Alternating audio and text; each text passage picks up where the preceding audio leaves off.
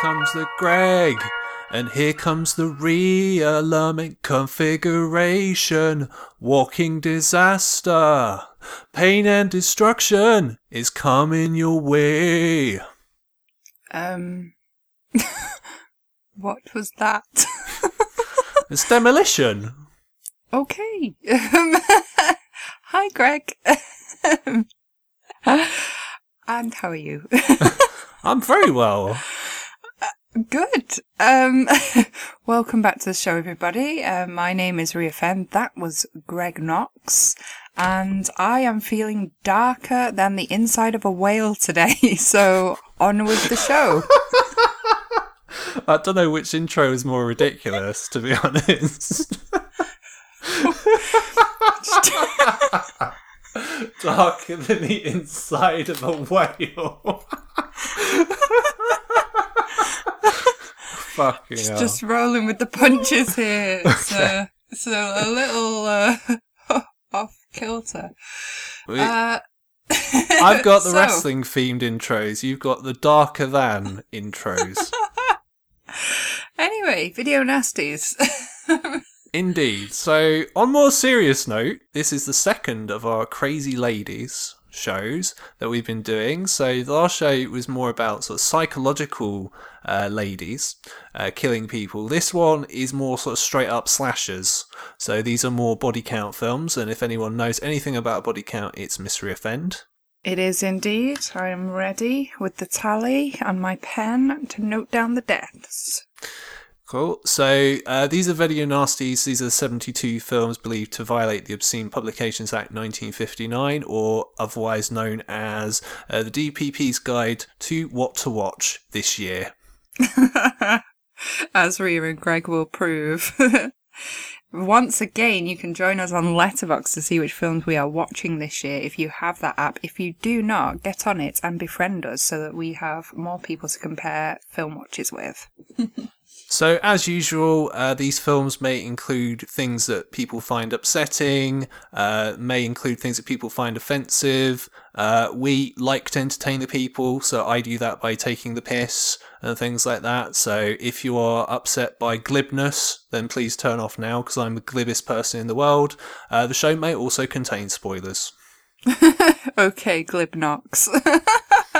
Definitely contains spoilers. We may also talk about violent things, death, and generally swear quite a bit. So, yeah, if you're offended easily, this is not the show for you. However, if you like horror bants, then you've come to the right place. And you've also come to the right place if you want to hear us talk about incest, because that's essentially a big theme of the first one we're going to talk about today, which has the great title Butcher, Baker, Nightmare Maker. I love this title. Now, that's the long title. It is also known as just Nightmare Maker. The American title of the film is Night Warning, which isn't as good, I'm not going to lie. It also has the names Thrilled to Death, Mama's Boy, and The Evil Protege. Yeah, I mean, I love the title Butcher, Baker, Nightmare Maker. It has that ring to it. The strapline or punchline for the poster, one sheet, is a haunting grime for bedtime, which in itself rhymes, and this whole thing is like one kind of twisted bedtime story between an aunt and nephew. So yeah, pretty fucked up and very catchy title. Love, love, love it. And this is directed by William Asher, who is more famous for directing episodes of I Love Lucy, of all things. So fuck knows how he ended up directing this.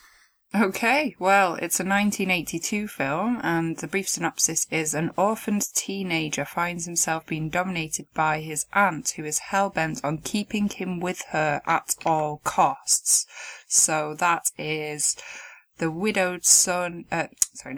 orphaned son, Billy, and Aunt Cheryl, who he lives with, and they have quite a close relationship. Some might say it seems too close. Fucked up.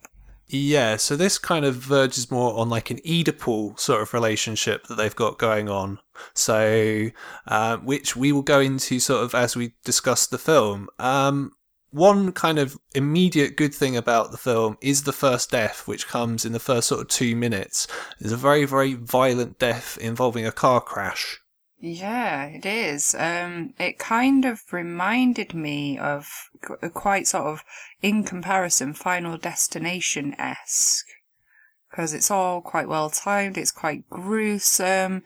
There's like a scaffolding van in front of the vehicle, and I think the brakes fail or something, and the scaffolding, like a huge metal pole, goes through the windscreen and straight into the guy's head, and it's actually quite well shot the way it's done. It looks quite convincing.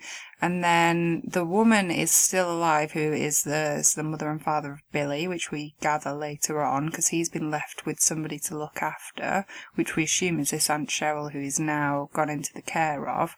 And she's still alive but screaming because her husband is dead in the car. And then the car rolls off and goes into the water, and then it blows up and they both die in the car in the water. So it's quite horrific. It's an excellent start to the film. Like I say, very epic death and crash, very much like the modern films of Final Destination franchise. So overall, what did you think of the film? Because I was very surprised with this film. I actually really enjoyed it. I was getting really into it kind of as it got near the end.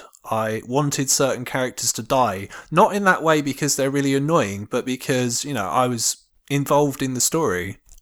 Yeah, I thought when I watched this film, I thought the beginning was amazing. I got into it. I liked the characters, thought it was different, thought it was fucked up, would recommend watching it. And I found 7 deaths in this film, so there's quite a lot of action going on. It's not all that predictable. You don't really see what has happened. It unfolds quite gradually, which is pretty cool. And overall, it's a well done film. Yeah, it's quite interesting because the film visually, it has a televisual feel to it. So it does kind of look like a made-for-TV movie in a lot of ways, just through just the general aesthetic of it. But that doesn't become a hindrance in the way that it would be like for other films. Like, so for example, when we talked about I Miss You Hugs and Kisses, it was in episode number 8. That was one of the things that I mentioned about that film as a detriment, but it's not a detriment to this. Yeah, I agree. It does have that made-for-television feel to it. Quite simplistic, almost like a drama, I guess.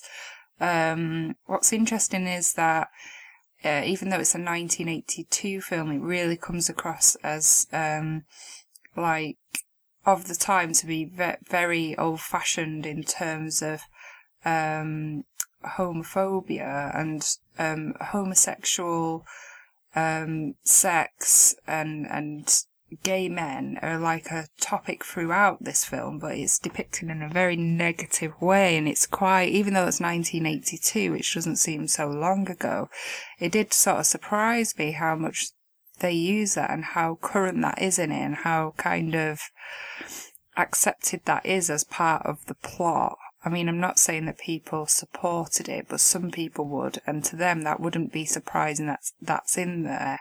Nowadays, it's one of those things where people don't think like that as much anymore, but back then it was still so common. So that's like quite surprising. Yeah, so like you said, one of the things that definitely elevates the film beyond sort of what is essentially, it's, an older woman goes crazy and starts killing people. It's sort of a very sort of standard cliched sort of story, kind of similar to something like Whatever Happened to Baby Jane, which is a great film for anyone who hasn't seen that. What elevates it is kind of the performance, first of all, Susan Terrell, who's awesome. And also the detective character, this homophobic detective who, I'm not going to repeat, obviously, anything that he says in the film, but yeah, he does use a lot of kind of gay slurs and stuff because he thinks the main character is a homosexual. And it's very interesting because he's not a cartoon character. In a film like this, it's very easy for a character who's supposed to be, you're not supposed to like them. It's very easy for them to become like a cartoon character, become like a parody, where you don't then take them seriously anymore. But the guy is sort of seriously a very, very hateful character. And it's very satisfying, obviously, what happens to him in the end, even if it's a bit unrealistic. But hey, we'll go into that in a minute. Yeah, I agree. And what's yeah. interesting is that the aunt is supporting his view as well, and she's quite homophobic. And she says at one point, one of the quotes that I can read out is, homosexuals are very, very sick. So she actually thinks there's something mentally wrong with them. This coming from the woman who flirts with her nephew, and is inappropriate and too close with him, and has this kind of weird relationship. So she's almost okay with the fact that incest would be fine if they're heterosexual, but the thought of homosexuality makes her think that there's something mentally wrong with these people who are homosexual, and it's just like so fucked up in that sense, but kind of makes sense that that's the way that she thinks, because her opposing view to homosexuality is so wrong. Yeah, it's very, very hypocritical, isn't it? Yeah, very. So that's an interesting aspect of the film. The young nephew, he's basketball obsessed, so a lot of the plots is run around that, and he wants to move out and get a scholarship, so go away to like university or college, as they say in America. But she doesn't want him to go, she wants him to stay with her, she doesn't want to be abandoned. And I believe that she was rejected by a mother, and somewhere that's revealed in the plot that she was rejected by a mother, and it was her and her sister, I believe, and the sister's husband, and Billy is the son of her now dead sister and the husband, so she's looking after him. So that's the story, and it is very interesting. And as you say, Susan Tyrrell is incredible in this film, so I thought her performance was fantastic. Yeah, so again, we're talking sort of the second show in a row about a character who's unhinged, although the unhinged nature of the character in this sense is a little bit more grounded than in something like Possession. But still, it's like she is very, very monstrous, and it's not that she's a monster right away. Something obviously switches in her, which is that Billy, who is originally, obviously, we think of him as her nephew, but as the story unfolds, we eventually find out he is, in fact, dun dun dun, her son, which makes it even worse. Even weirder that she's like flirting with him, but yeah.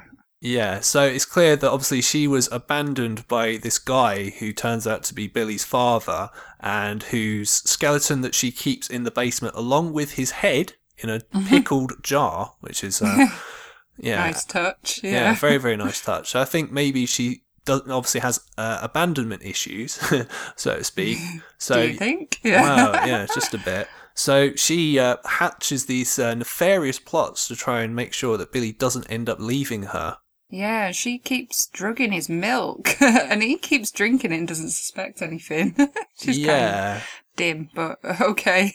Yeah, which does kind of lead me on to sort of one of the things I wanted to talk about. It's like, what did you think about Billy as of himself? Because I thought his character was very likable. He didn't really do anything wrong. He didn't really deserve to be in the situations that he's in, sort of being drugged or anything like all that. But I've seen readings of this film where people think that he is gay. Now, I'm quite curious as to what you thought about that. See, now, I didn't get even the slightest hint of any of that. Not even, like, to confuse the plot. I just thought of him as one of those typical sort of pretty, American-looking young guys, just growing up, probably crazy about girls, seems that way. Didn't get any gay vibes from him whatsoever. I was genuinely really angry for him when she drugged him into failing his basketball game where he was going to get his scholarship, because he was obviously so good at it, and it was featured in the film so much how obsessed he was with basketball and how he always scored straight away in basketball without fail every time. They showed it many, many times throughout the film. And then she drugs him. He fails massively and like passes out, goes dizzy, and sort of crashes into the wall or whatever. And I was genuinely so angry for him. So that's just a great sign that I was really into the character and what was going on. And she's just plays that part so well of being really conniving and ruins his only chance. So it's just annoying me that he was sabotaged so much. So I thought he was great in this film, and I didn't portray him as gay at all, or even possibly gay. I just thought he's just a normal teenage boy, really, in America. What about you? Yeah, I mean, I agree with that as well. But as I said, it's because I'd, seen these interpretations of the film, shall we say, where people thought he was actually gay. So, I don't know, I just thought I'd ask. I mean, I don't think he's gay at all. Although the characterization of the homosexual characters in the film is very strong, I think, because there is one openly sort of homosexual character in the film, but he's not portrayed as sort of flamboyant. He's not over the top. He's just, a normal guy, which is very, very strange for a 1982 film. I thought. Yeah, it was even more surprising in the plot, so it kind of hid the twists well, in the sense that they did it that way. But usually it would have been a bit more obvious in this era, the way that they did it. They wouldn't have done it any other way in a lot of productions. So I think this was extremely well done, how normal they behaved, because usually it is overacted. And that is why I don't think Billy had any signs of his sexuality in this at all. He just seems to be a normal teenage boy. He wants to play sports. He's got a girlfriend. They sort of end up having sex at one point, which is a good excuse for boobs in the film, as per usual. So it's all like, it ticks all the boxes in terms of that. And it's not that predictable because they don't overplay that homosexuality, even though it is such a running theme of this film. So yeah, I thought it was incredibly well done, very tasteful, not actually offending anybody aside from these extreme put downs of homosexuality at the beginning, which we would never hear these days in a film. It's just, a thing of that era and the way that people thought back then and how surprised they were at how hidden it was at the time. So for us now, that does seem strange, but overall, they played it very, very well. I did enjoy that. Yeah, and this character Carlson, who uses all the homophobic slurs and stuff like that, he's not portrayed in a positive light at all. He's kind of portrayed as, extremely bigoted, not just against homosexuals, but against immigrants. He's seen as being so convinced that Billy's a homosexual and that he obviously would have to have something to do with the murders, even though all the evidence suggests otherwise, doesn't listen to other people. This film doesn't promote his views, even though he expresses them in the film, if that makes sense. Because that's a thing that people do, where just because a character expresses hateful opinions doesn't mean the film supports them. Yeah, no, it's incredibly well done. I did appreciate that about the film. The guy who dies near the beginning, who she stabs, which spurns off this whole story of whether Billy is gay or not, and these detectives coming into the plot. Was he like a local handyman? Because she tries to offer herself to him, and then she obviously tells the detective or the policeman that it was attempted rape and she had to kill him. And that's where this plot all comes from, where they don't know the reason for the murder and they don't know who did it. Was he like a handyman, or was he... Yeah, he was. He was a TV repairman. So he's a TV repairman, and he was also the lover of the basketball coach. Ah, right, okay, so there's your connection. So, yeah, I thought that was very well done, because she gets rejected by him, not knowing that he's gay, and then later on she's saying how sick gay people are, and so that all ties in, because she's been rejected, not knowing that is his sexuality. But she takes it as she just hates being rejected by men anyway, doesn't she? Because she lost whoever the father was of Billy, and she has this abandonment complex from her mother, and she's not with anybody. She's obviously very lonely, and she's filling that hole with her son or nephew Billy by having this close relationship to replace the fact that she hasn't got anybody, she hasn't got a partner. So it is very fucked up, and it's very well done. I did think that this was quite an involved plot and very well thought out.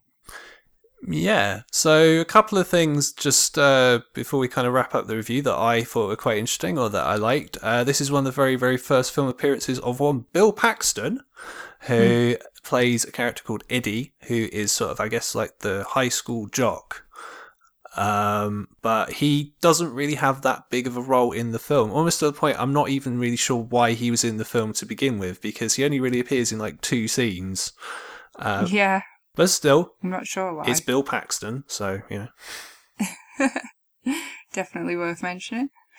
I liked when she cut off her hair and she got crazier and more aggressive with this very short haircut. I thought that was a really excellent turning point in this film. Yeah, because it did make her appear more kind of unhinged, more crazy. It's like, it makes me look younger, I think was her excuse for it as well, which I thought was like, no, it doesn't. Yeah, she didn't. She just looked more crazy. And then she, Billy's girlfriend Julie comes around and she hits her over the back of the head with a meat tenderizer and knocks her out. And I thought that was like a pretty exciting part of the film. She's then doing this whole Jekyll and Hyde thing where she's being crazy, but then she's apologising, saying, "I'm so sorry, I like you really," and then she's like, behind their back, she's like knocking them out and stuff. She's like gotten into drugging Billy's milk frequently, like probably every day, and then we discover the body in the head and jar in the basement, and then Julie tries to escape, and it's all very exciting. So yeah, I thought it was awesome. Any favourite deaths in this, Greg? Well, there are 2 characters who are essentially nosy neighbours, or at least I think it's a husband and wife. The wife is definitely a nosy neighbour, so her name's Margie, and you probably wouldn't be able to do this now, but this was back in the days where people's front doors were just wide open and anyone could just walk in, willy-nilly, without kind of any questions being asked. And she was just like, yeah, I'll just go round to my neighbour's house. And, yep, she's there. And she dies by being cut with a machete, of all things. Yeah, she cuts her with a big machete and then gets the guy as well, who's the other neighbour, cuts off his hand and his head with the machete, which is pretty damn awesome. Yeah, that's a pretty messed up death as well. Yeah, they save in this film a lot of the deaths for the last sort of 10 or 15 minutes. And it works really well. The film's got really good atmosphere, I think, because you kind of know that bad things are going to happen. And when the shit hits the fan, it really hits the fan because it's dark outside, it's raining. You do kind of really, really feel very uneasy because you don't know who's going to live. You don't know if Billy's going to live. You don't know if his girlfriend Julie's going to live. So you do kind of really want to see them survive, and I really did. When I hadn't seen this film before, we watched it for the show, and I was getting really into it. Yeah, me too. And it's just like, because they're both so young as well, Billy and his girlfriend, because they're like about to go on to university or college or whichever you want to say. It's very tense as well, because when she gets knocked out with the meat tenderizer, you don't know if his girlfriend is dead already or whether she's alive and just out cold, whether she's going to live, whether Billy's going to live, and it's just so tense, like you said. I thought it was really exciting at the end, and I really enjoyed it. Yeah, and her and Cheryl have a really epic fight in a pond, of all things. Yeah, it's very cool. And excellent ending, very unpredictable. You're very sort of invested in this film by that point. So, yeah, really cool. Yeah, although I did find it funny like, I liked the ending and everything, don't get me wrong, because all the people you like live and all the people you didn't like died, which is generally how these things are supposed to go. But I do like how, like, they end the film and then there's a crawl at the bottom, basically, because at the end, Billy shoots Carlson.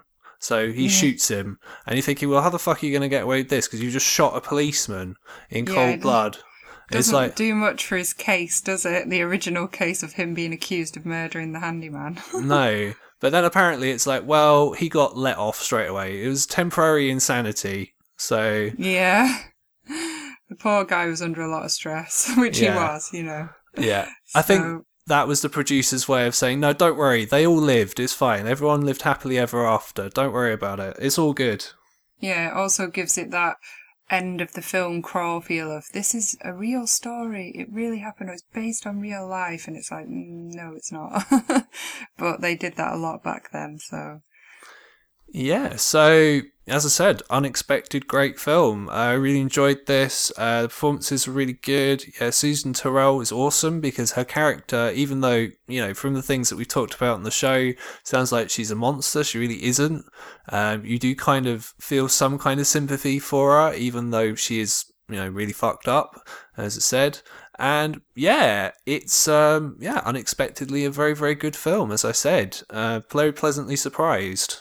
Some very cool, cheesy 80s music at the end. Very dramatic. Yeah. And it's very interesting that this is a slasher film when, well, it's very interesting that it's considered to be a slasher film because if you look at a lot of stuff out there, like on the web or in books, this kind of gets grouped in with all the other sort of slasher films that were going on at the time. But one, this doesn't really feel like a slasher film to me, apart from maybe the body count. You know, it's a lot more kind of thoughtful than a slasher film, I would have thought. Yeah. I mean, I agree it is more thoughtful, but yeah, I mean, it does kind of categorise as a slasher film because there are a lot of deaths in it, but yeah, I mean, it's really different, and especially with this whole weird incest theme going on. And the first couple of deaths that we start with in the car, that does not lend itself to a slasher film really at all until at the end when you realise it was purposely set up. That's when it feels like a slasher film. But up until that point, I was convinced it was not a slasher. No, and well, I make this assumption every time that I ask this question, and I'm always proved wrong. I don't think I will be this time though. Should this have been a video nasty? No.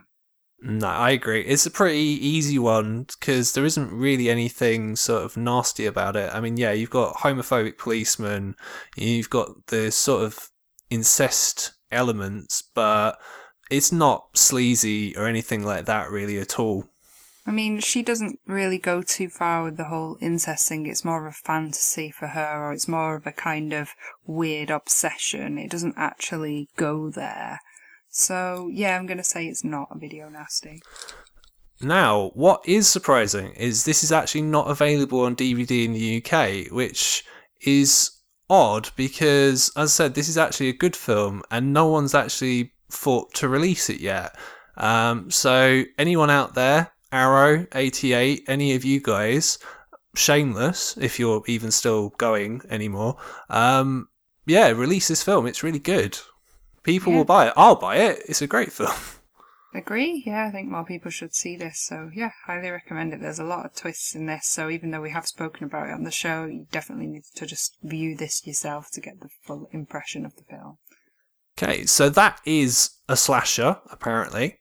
The second film we're going to talk about may also be a slasher. However, more likely it falls under a particular subgenre that I am a huge fan of, and we may have mentioned this more than once on the show. This is a giallo called Madhouse. Alternative titles for this one are There Was a Little Girl and When She Was Bad, and it's directed by Ovidio G. Asonitis, who is more famous for being the man who fired James Cameron from Piranha 2 The Spawning. Which, hey, if you're going to make a name for yourself, that's kind of one way to do it. So yeah, this is a Jallo. Now, on the next show, we're actually going to talk about 3 Jalli in and of themselves on the show. So I'm going to go more into what a Jallo is on that show. But essentially, if you think about it this way, a Jallo is essentially a very violent murder mystery. Ah, okay. And they were all made in Italy at the time. Yes, although this is a slight anomaly because although the crew and the director are all Italian, this is actually made in America with an all-American cast. So it has a different feel from your typical Jallo. And do all Jallo usually have a very similar aesthetic, as in it's often been mentioned about the kind of red lighting or primary colours and the way that it's portrayed visually. Is that the case with all of them, or?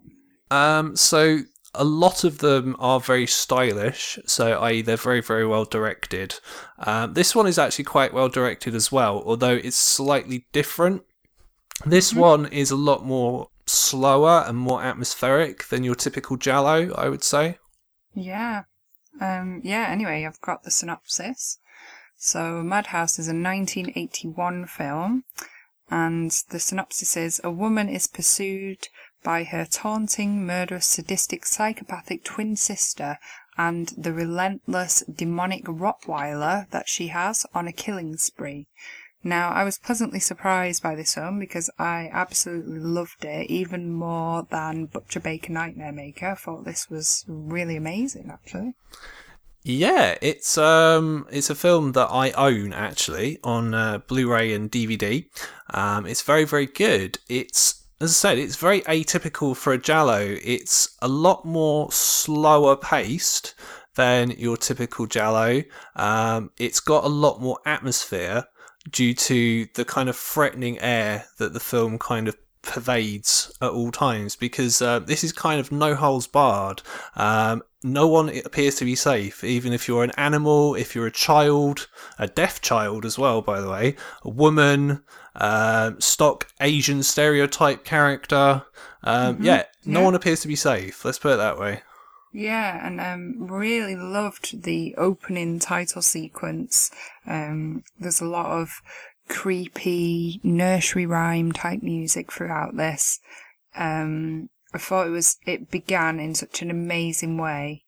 There's like there's like a rocking chair with a girl in, and it's just so fucked up and dark. It starts off with this kind of rockabye baby, creepy, slow music, and then there's like another girl stood next to the one in the rocking chair, and she eventually smashes her face in with a rock, and it's, even though you can tell it's really false, it's just very disturbing and very gruesome. And it doesn't matter that the prosthetic doesn't look that real. It's just the way that it's done and the way that it's shot. And it is very stylish, as you say, and quite slow paced. So there's a lot of anticipation built up. And I just thought just the beginning itself was amazing. Plus this demonic Rottweiler throughout the film is actually really quite scary, or the whole thought of it. And the fact that they're twin sisters and they're connected and you just kind of want to know their backstory. It's like the good sister and the evil sister. It's just such a great setup. I really enjoyed this film. Yeah, as I said, I agree. It's really good. The opening intro music is very, very good. It's very, very strong. And the score of this film is performed by Riz Ortolani, him of Cannibal Holocaust fame. That's the most famous score that he's done. And a lot of this score does appear to be recycled from Cannibal Holocaust. You've got a lot of the boom, booms. Yeah. I noticed that straight away, and I just thought it sounded the same, but I didn't realise it was scored by the same guy, so that makes a lot of sense now. I was about to mention that. Yeah, although it's a great score. Yeah, and like true to the title, especially at the end of the film, this is a madhouse. It just becomes a madhouse. It's absolutely crazy. So yeah, I mean, it's a fantastic film. Definitely recommend. Yeah. Now, what I'm going to say for these Jolly films that we're going to talk about on the show, more so than any other kind of subgenre of film, it relies a lot on the whodunit aspect. So you know the twist as to who the killer is and things like that. So what I'm going to say is that for any Jallo that we review, we're not going to spoil the twist as to who the killer is. And to prevent that, we will talk about the deaths in these films, but we're not going to mention who dies. So, for example, one of my favourite deaths in this film is a very, very slow death. It takes about 6 or 7 minutes for the whole kind of set piece to be carried out. Now, what's interesting about this is that you've got the killer chasing this character throughout a house, and it goes on for quite a while, as I said. But what's interesting is there's no music while the chase is going on. Yeah. I mean, it's like set in this big mansion, which is almost like a block of flats or something. But the actual apartment itself is huge inside. And she's living in this woman's mansion house or looking after it or something. I think she's a tenant in there. And so the janitor and the owner kind of comes in and out, the landlady. So they're involved in the plot as well. And yeah, it's shot in a very cool place anyway. And there's a lot of scope for chasing around and drawing that out, which is done very, very well. Yeah. Yeah, so the landlady in this film has a very, very interesting name. Her name's Amantha. Not Samantha, Amantha. Yeah, do you know what I've actually got noted down? Samantha/Amanda, because I wasn't sure what they actually said. So I guess that's both names ticked off there. Amantha Beauregard, she was called. Yes, it's a very, very interesting name. And you did mention sort of we've got a character who is essentially a Japanese stereotype, although it's not as offensive as Mickey Rooney in Breakfast at Tiffany's, which is obviously the most offensive Japanese kind of stereotype. Not even played by a Japanese person ever. Yeah, at least this was an actual legit Japanese person. Yeah, and nobody's safe. We've even got a cat death in this film. yeah, poor cat. Poor thing. Yeah. It gets hung and everything. Yeah, it does get hung and swings in, which is both quite shocking and comical at the same time. I know Greg's a cat man himself, so we'll say no more about dad. That. Might upset him because he's a cat dad. I am a cat dad, yes. But yeah, I double checked my score and I did actually get 9 deaths in this, which is pretty damn cool. Again, thought this was, the suspense was great in this film. The deaths were very well timed and spaced out, and yeah, it's like full of anticipation, this film. Loved it. Yeah, so the most interesting thing about the film in a lot of ways is the fact that it's the only film that I've seen where a trained attack dog is the murder weapon. Yeah, very, very interesting.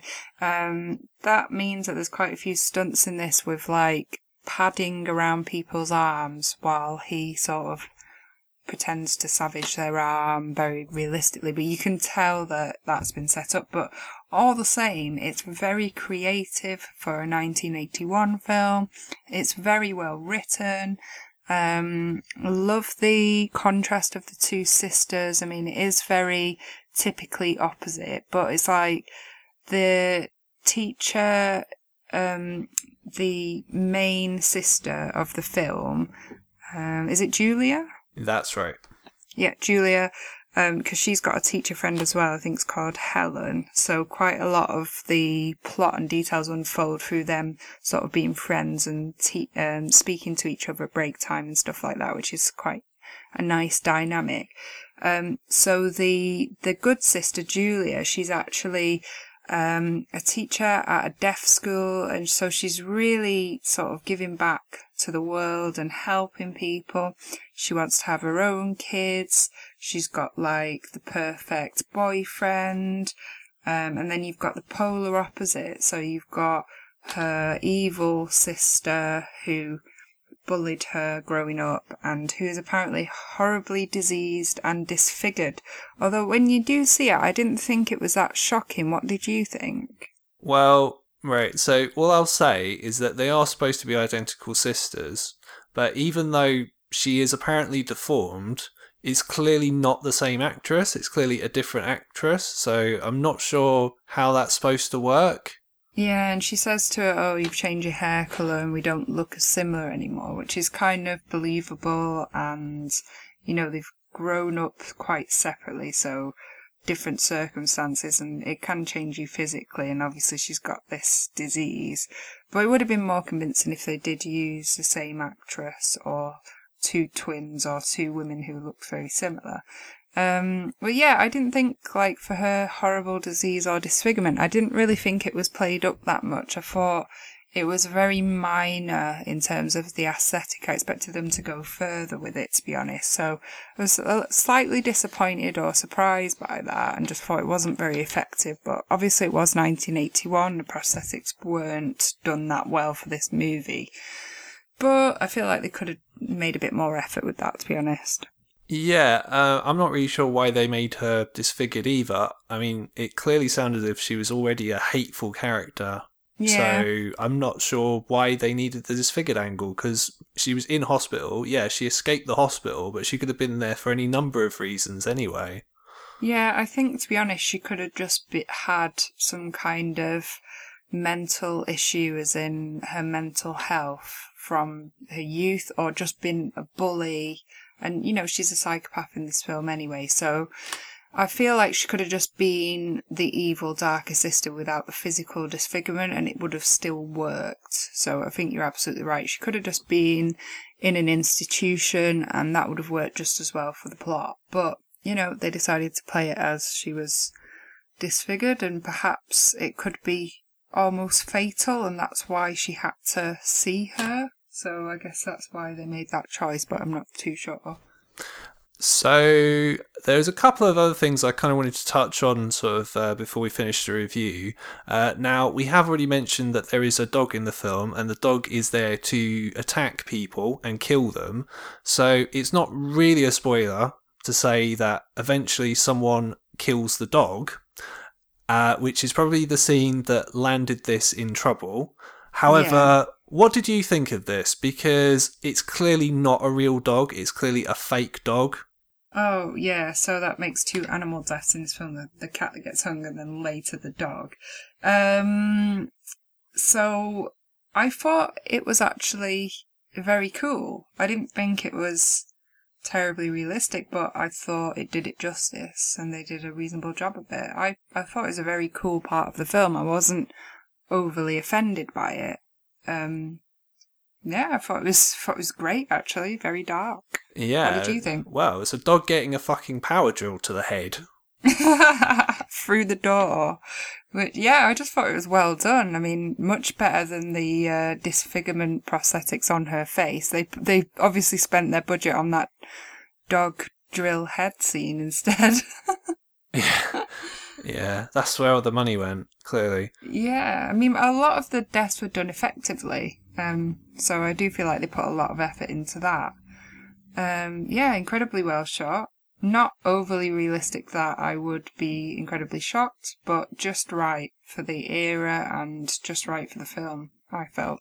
And the last sort of 10 or 15 minutes to me, I know you've seen this film because you watched it with me, reminded me very much of Happy Birthday to Me.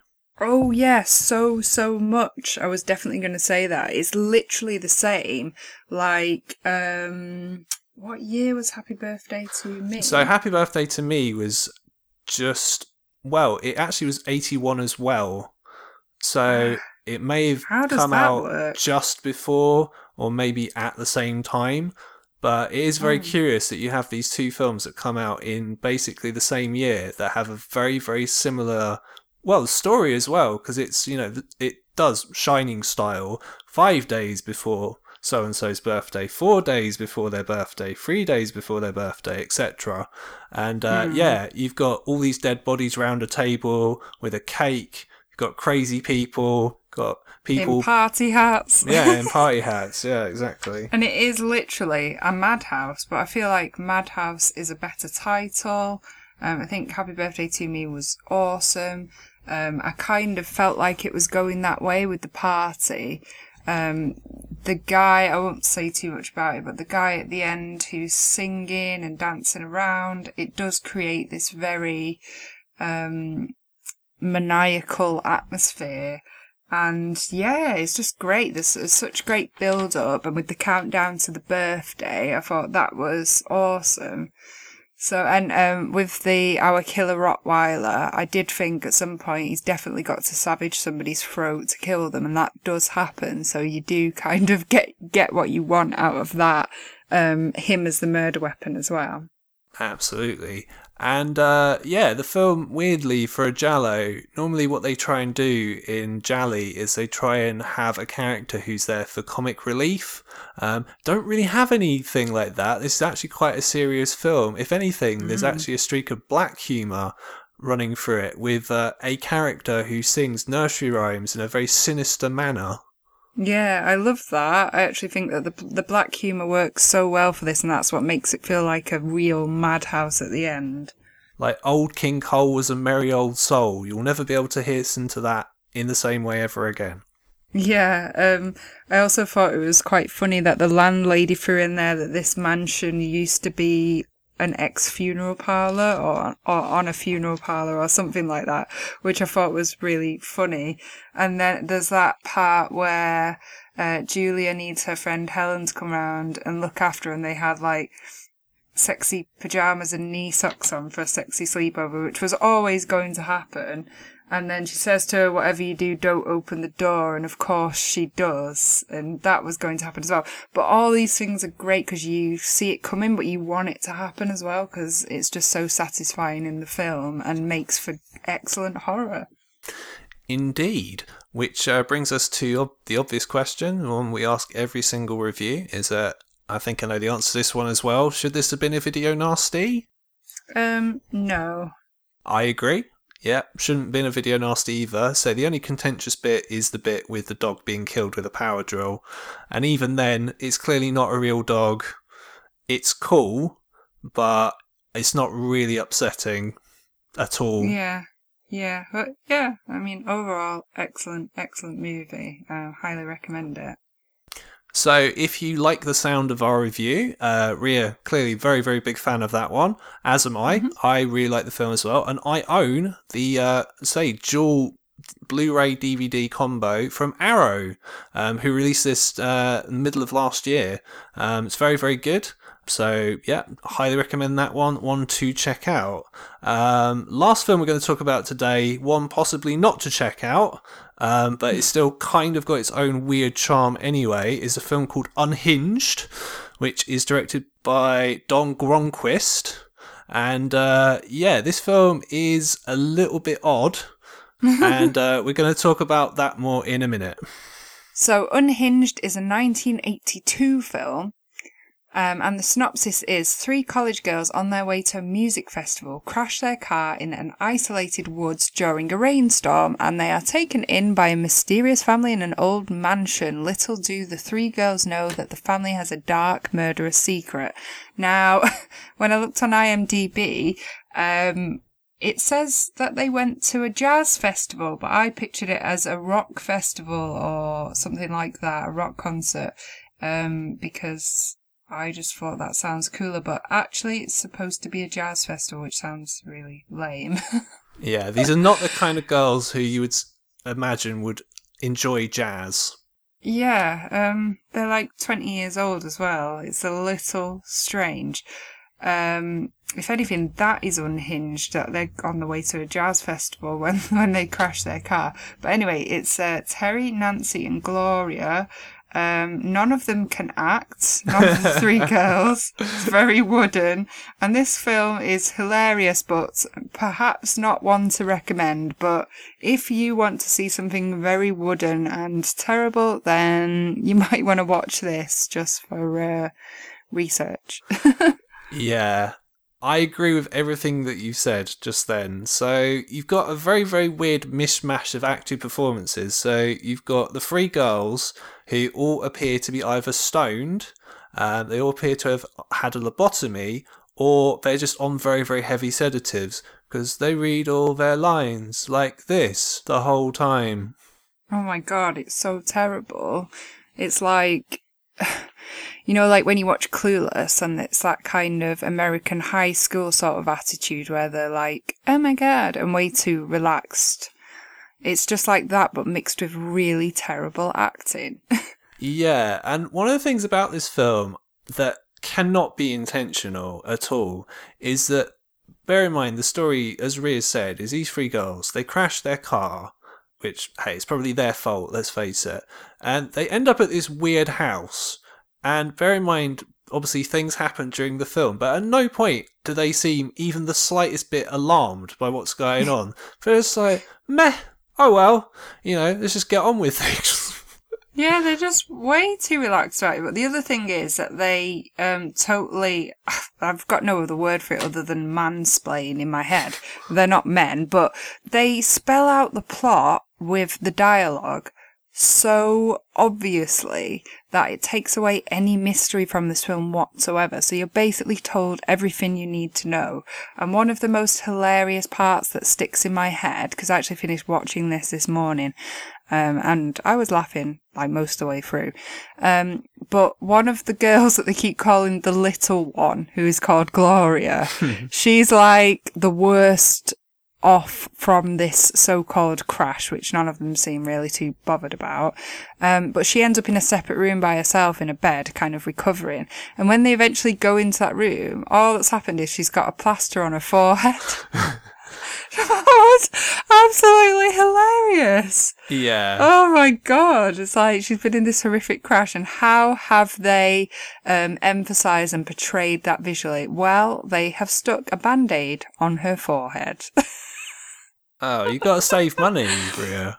Oh my god, really? I don't know. I thought it was really stupid that she only really appeared again about 75% into the film. It's like, where's she been this whole time? She's been in bed for like 3 days. Yeah, she'd been in bed for 3 days, probably asleep, and I knew they kept calling her the little one because she was weak, which obviously meant that she was about to die as soon as she came back into it again. So I don't know, I can only imagine that they only wanted the two actresses who were the main ones to be in the film the most, and they didn't really want to use her that much, so they just didn't have her on set. Maybe she went on holiday or something. Who knows? Maybe she was too busy. Yeah, I don't know. Yeah, maybe she was that popular as an actress at the time that she just couldn't be there, so they wrote her out of part of the plot. She could only give them a couple of days. Yeah, I mean, I thought the ending was reasonable in that it was a little surprising and quite well done, but the dialogue is so stilted through this. I think even the ones that seemed more experienced as actors and actresses were not that great, but they were better than the three lead girls. So you've got this setup of a daughter, like a mature woman, and her older mother, who's in a wheelchair, and their weird relationship where the mother is bullying the daughter, who's called Mary Ann Penrose, and the older woman's called Mrs. Penrose. And the man who discovers the three girls and takes them up there is called Norman, and he's like the local groundsman or handyman who looks after their massive house that they're staying in, which isn't like a big mansion. And so the mum absolutely hates men, which is really over the top. And I don't know, not that appealing as part of the plot, but that's their angle. So that kind of unfolds, but it's just all way too obvious and over the top and not really that believable. So obviously at some point you're going to have some kind of male in the film who's the evil one, so you do kind of get that. Now, I'm very interested to know, what did you think of the first time that we see this creature or person in the film? You just hear this heavy mouth breathing and you see an eye. What did you make of that visual? Yeah, so you covered quite a lot there. In terms of the question, I don't know, I didn't really know what to think. It's like, it looked like, if it's the scene that I'm thinking of, it's like, well, this is a very orange eye. It barely even looks human. I'm not even sure what the fuck this is supposed to be. You mentioned obviously you've got the two girls in particular who are incredibly wooden. Like, they're so wooden they're practically, should be made out of MDF and turned into furniture. Yeah. You've got them, and then you've got Marion, who is probably, I imagine, the most experienced actor on the crew. She's all right. And then you've got her mother, who's overacting to oblivion. She's like really over enunciating everything that she's saying, and things like "deny it, you slut," and things like that. Oh God, yeah. Very bizarre.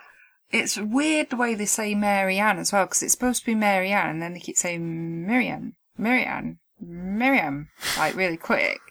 The other weird thing is, I know this is like a big old mansion house, but the decor in there is questionable. It's so gaudy that it's almost distracting from the film. Can't believe that's what you got out of this. The decor is questionable. Well, whilst the dialogue's droning on like a piece of MDF talking, you're just checking out some gaudy floral wallpaper and carpet. It's like pretty hideous. And there's quite a bit of piano playing where kind of Mary Ann is like the slave to the mum and she wants her to just amuse them. And the girl, I mean, this is 1982, but the girls are just sat there on the carpet playing dominoes, which is really fucking weird. They're not even worried at all. And like the close-up of the eye, my first impressions, I thought it might be a lizard or a frog. And then I was just like, is this supposed to be, have they like literally filmed a frog's eye and they're trying to make it out like it's some kind of lizard man? But like the actual man's sex breathing noise over the top of that shot of the eye is just ridiculous. I just thought, imagine being the guy to have to do that vocal for the overdub, and then they just repeated that throughout the whole film at every tense moment when this creature or guy appears, and it's just like you don't know who it is until right at the end. I did quite like the use of the scythe for one of the deaths. Yeah, that's cool. Yeah, it's a very, very good death. We like a good scythe death. Actually, that was the first death, and there are only 4 in this film, so it's not that action-packed. It's quite drawn out. And the film's not even all that long. And you've mentioned Mark Commode uses this term basal exposition, which I think is very appropriate because, there's a lot of dialogue just explaining the plot in this film just to fill up time. It's like, look, we can see what's going on.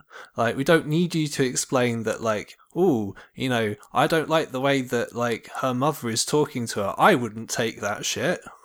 Yeah, don't you think she's a bit of a bully? Isn't there something weird going on here? And it's like, well, you don't really seem that fucking panicked. And then, like, they flip a coin and decide who's going to go out and phone the parents because the closest phone is 3 miles away, which they say is going to take, like, a few hours to walk to. And she thinks nothing of doing that in the rain. And they say it takes the better part of a day to walk 2 or 3 miles. 3 miles! And it's nothing. Like, what the fuck? That takes like 50 minutes. I've done that a lot, across London. And he's like, oh, it's not about the distance, it's about the terrain and what's out there. And it's like, what? And then it's on mountains or something. Fucking hell. Yeah, and then it's the next day. And Terry isn't even slightly worried that her friend hasn't come back, even though she's only supposed to be going 3 miles there and 3 miles back again, which is like maximum 2 hours. But it's the next day and she's like, oh, I'm sure she'll be all right. It's like, no. I did find that very strange, how no one appeared concerned. They're like, where's my friend? She's not back yet. Oh, well, she must have, must have met someone, or she must have got a lift back or something. In no way concerned that her friend is probably dead at this point. Well, definitely was dead. We know she's dead, but she's not at all worried. I thought the bit with the tooth on the floor was quite a nice, creepy touch. What did you think to that? It was alright. I didn't really think much of it, to be honest. Oh, I thought that was quite cool. And then the part where they all sit down to have dinner, and then they have dinner in front of them, but none of them eat any of it, and then they go off to listen to the piano playing, but none of them have eaten any dinner, really, like, annoyed me. Especially as they've got this food on a plate, but then on the side of the plate they've got 3 whole tomatoes each just as part of the dinner. I was like, who the fuck has put that together? Because I notice shit like that, and I'm sure everybody else does, so... Make your dinner more realistic. Who's going to have 3 whole tomatoes on the side of their plate? I can't believe you put so much thought into this film, really. It's like, what did you think of the music? Because the music, there's a lot of wow, wow, wow, wow, sort of synth going on. That is a very good depiction of what it actually is. That sounds a lot like it. I thought it was what I expected. It's like other 80s slasher nasties that we watched before. They're a little bit ropey. It was kind of synthy and similar to those. So I guess I'm kind of used to it by this point, but what would you have said about it?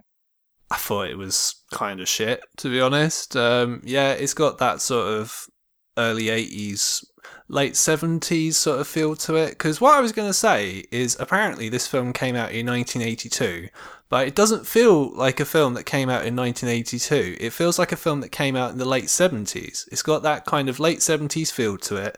It all feels very natural. By that, I mean, like, it's not really been done with a great deal of style in terms of the way that the people act. They kind of act somewhat normal. It all feels very lo-fi. It just reminds me of something that, would have come out in like 1979. Yeah, agreed. It definitely does have that feel to it. It does feel a little behind the times, especially with the music. And I just thought that if you're 20 years old and you're driving to go to a jazz festival and that's like the highlight of your year, you probably deserve to be murdered in some person's random mansion. Yeah. And there's a lot of kind of scenes at the beginning of them driving. It's like Manos, the Hands of Fate. It's just driving for ages and nothing is happening. Yeah. And they've been missing ages and like nobody goes looking for them and stuff. It's just ridiculous. And there's this part where the ending gets totally given away and then the girls don't figure it out for ages. Like they find a photograph and it totally gives away the ending. And you're like, oh, that's what it is. And then they just don't get it at all. They just put it away. And it's just like, oh, how stupid are you? Well, they were going to a jazz festival. And it's like, you don't look like you listen to jazz. Like, so Ryan Gosling's character in La La Land would be happy because they like jazz. But other than that, yeah. Although, interestingly, hey, it's a exploitation film. There are not 1 but 2 shower scenes in the film. God, yeah. At one point, they're just sharing a bathroom, both naked. Like that's as if what you do every day with your best friend or something. It's just so weird. Yeah, very, very comfortable being naked with your best friend. Just, hey, my boobs, Oh, just completely butt naked, like having a chat whilst they haven't even put the towel on and stuff. It's just so weird. Not that I was complaining though, because they were very attractive. I'm not gonna lie, I do like myself some 70s ladies. So. Well, I don't know. I don't think they were that attractive that it deemed them being lead actresses in this film with no acting skills whatsoever. I mean, like Suzanne was clearly put in that other film for that reason. The one about the rice that we talked about last time. The expose, yes. Expose. She was clearly cast for that reason, and her acting wasn't as terrible as these girls, but were they really that attractive that it deemed them being cast with literally no acting skills? I don't think they were. Well, it was, I think the late 70s, so didn't think it really mattered. Probably not. But did you notice some of the terrible editing in this film? Like, at one point there's a massive pause with just a black screen that seemed to last for ages. It was just like nothing. Like, they just didn't edit it very well. Yeah, that was literally right at the start of the film. It's just like, what's going on? Like, if I missed something, is it playing? Is it not playing? What's going on? Yeah, and then it happens again near the end, and you're just like, is this part of the film? And then no, it just comes back on again. It's like, okay. Yeah. A film like this, I have the term for it, which is unintentionally Lynchian. So these are films from this kind of period, or the late 60s or the 80s, where they're clearly been made on a very low budget.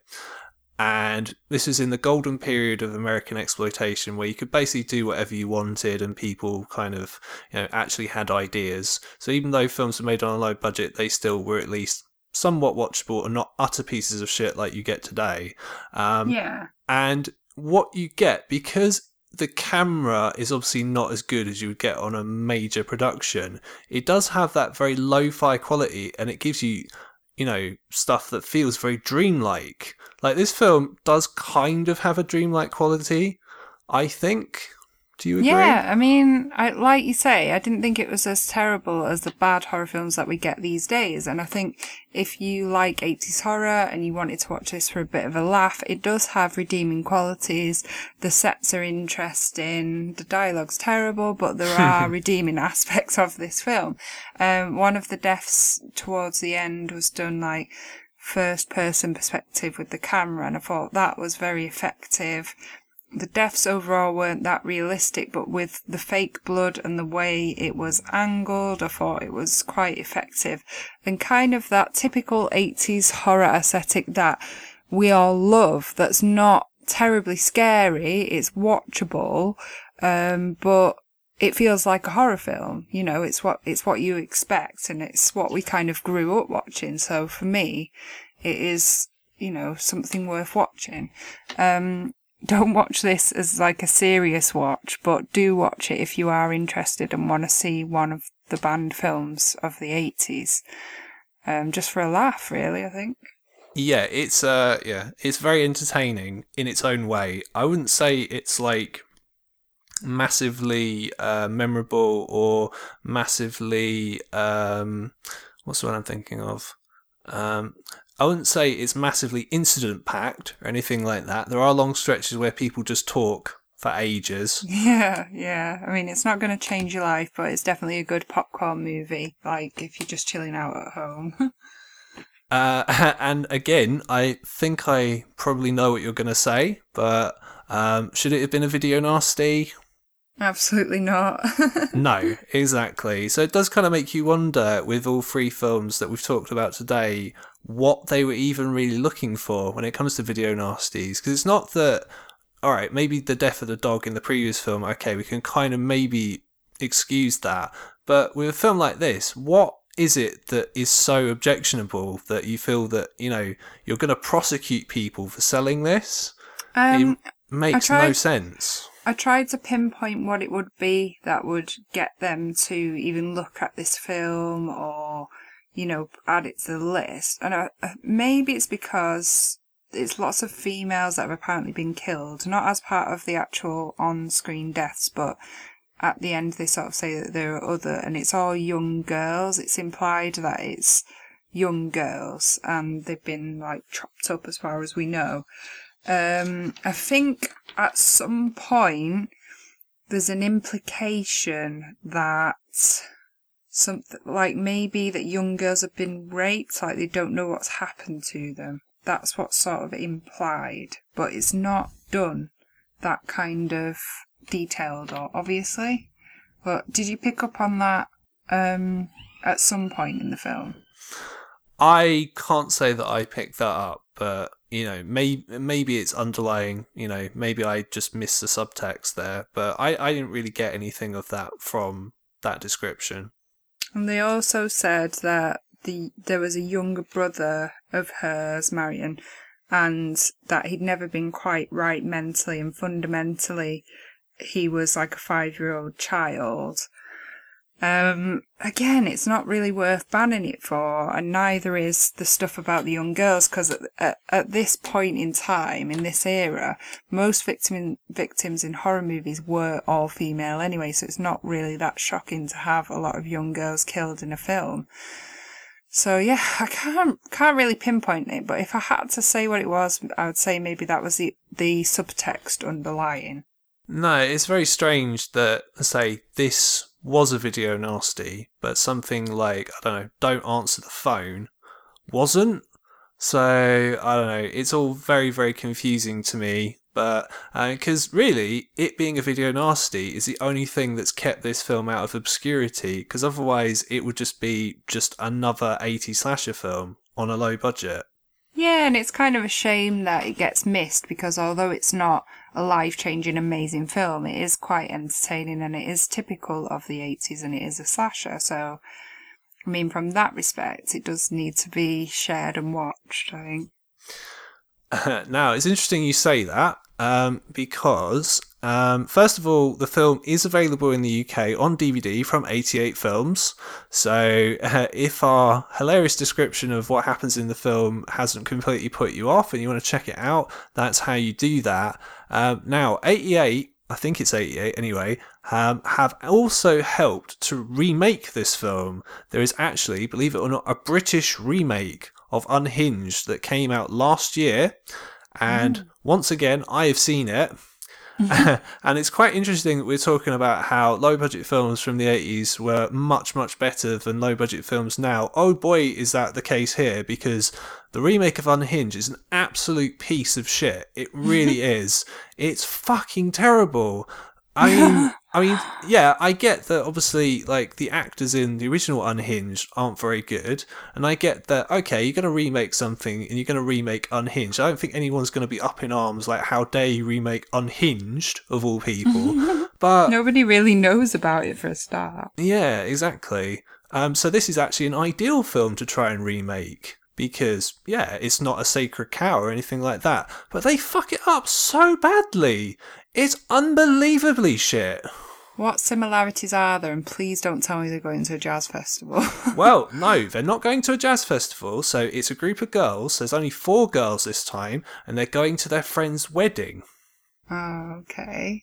And then, are there any other similarities to the original? So the story is basically the same. So it's a group of girls, although in the remake, they end up accidentally killing someone in the most retarded way imaginable. It's so fucking stupid. They end up killing someone by accident.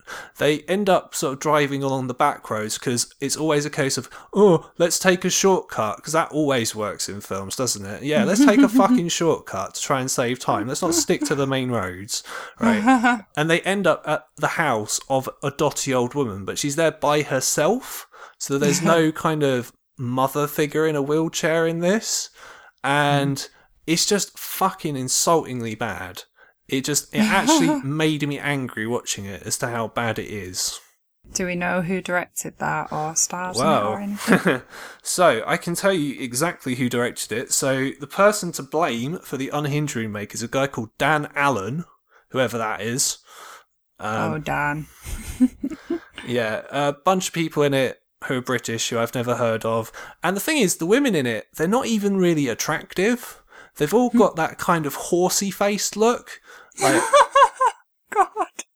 I don't know. Maybe I'm being harsh. Possibly, I don't know. But, yeah, they just were not appealing in any way. So, the original Unhinged is actually a lot better than the remake. And the original Unhinged isn't even good. I never thought I'd hear you say that, but okay. At least, I mean, we like classic 80s horror, so at least there's that, you know, redeeming quality of this. Yeah, so, yeah, ignore, like, the remake of Unhinged. Just don't watch it at all. Like, if you have to watch Unhinged, watch the original. It's much better. I have just had to Google Unhinged 2017, and I have to say, I know what you mean about the horse face kind of thing. Oh, God. Oh, there you go. And that came from a woman, everyone. Don't get angry at me. Yeah, and there's like one still here that's on Google where it's like the car driving down a road and it says private road, no entry. So that just about sums up the whole thing. Oh, and it's also brought up on Google Images your favourite film next to it, Hellraiser. Oh, for fuck's sake. One of the reviews of Hellraiser on the poster is blood, boobs, and bags of atmosphere. Oh, that's on my to-watch list, just so I can see exactly what it was you loved about that film, as it was your number 1 worst film of 2017, Greg. Should say blood, boobs, and bags of shite, because that's not accurate. Maybe they just changed that one word and put it on the poster and it was originally there. Oh, awesome. I feel like this is a good place to end the show. Yeah, wonders will never cease. So it does seem like a very appropriate place to end the show. So I hope you've enjoyed the show. It's been a really fun one today. So I want to thank everyone for listening. Usual plugs. So this is the Lament configuration, not demolition, as I kind of went into at the start of the show. So you can find us on Facebook at the Lament Configuration Podcast. You can find us on Twitter at Lament Horror. We're on iTunes, we're on YouTube, Podbean, Stitcher, and TuneIn Radio. So yeah, if you haven't done so already, please subscribe. If you are feeling generous, please rate us 5 stars and give us a good review, and that way we'll get out there to the masses. Yes, please do leave us a 5-star review on iTunes. That would really make my day.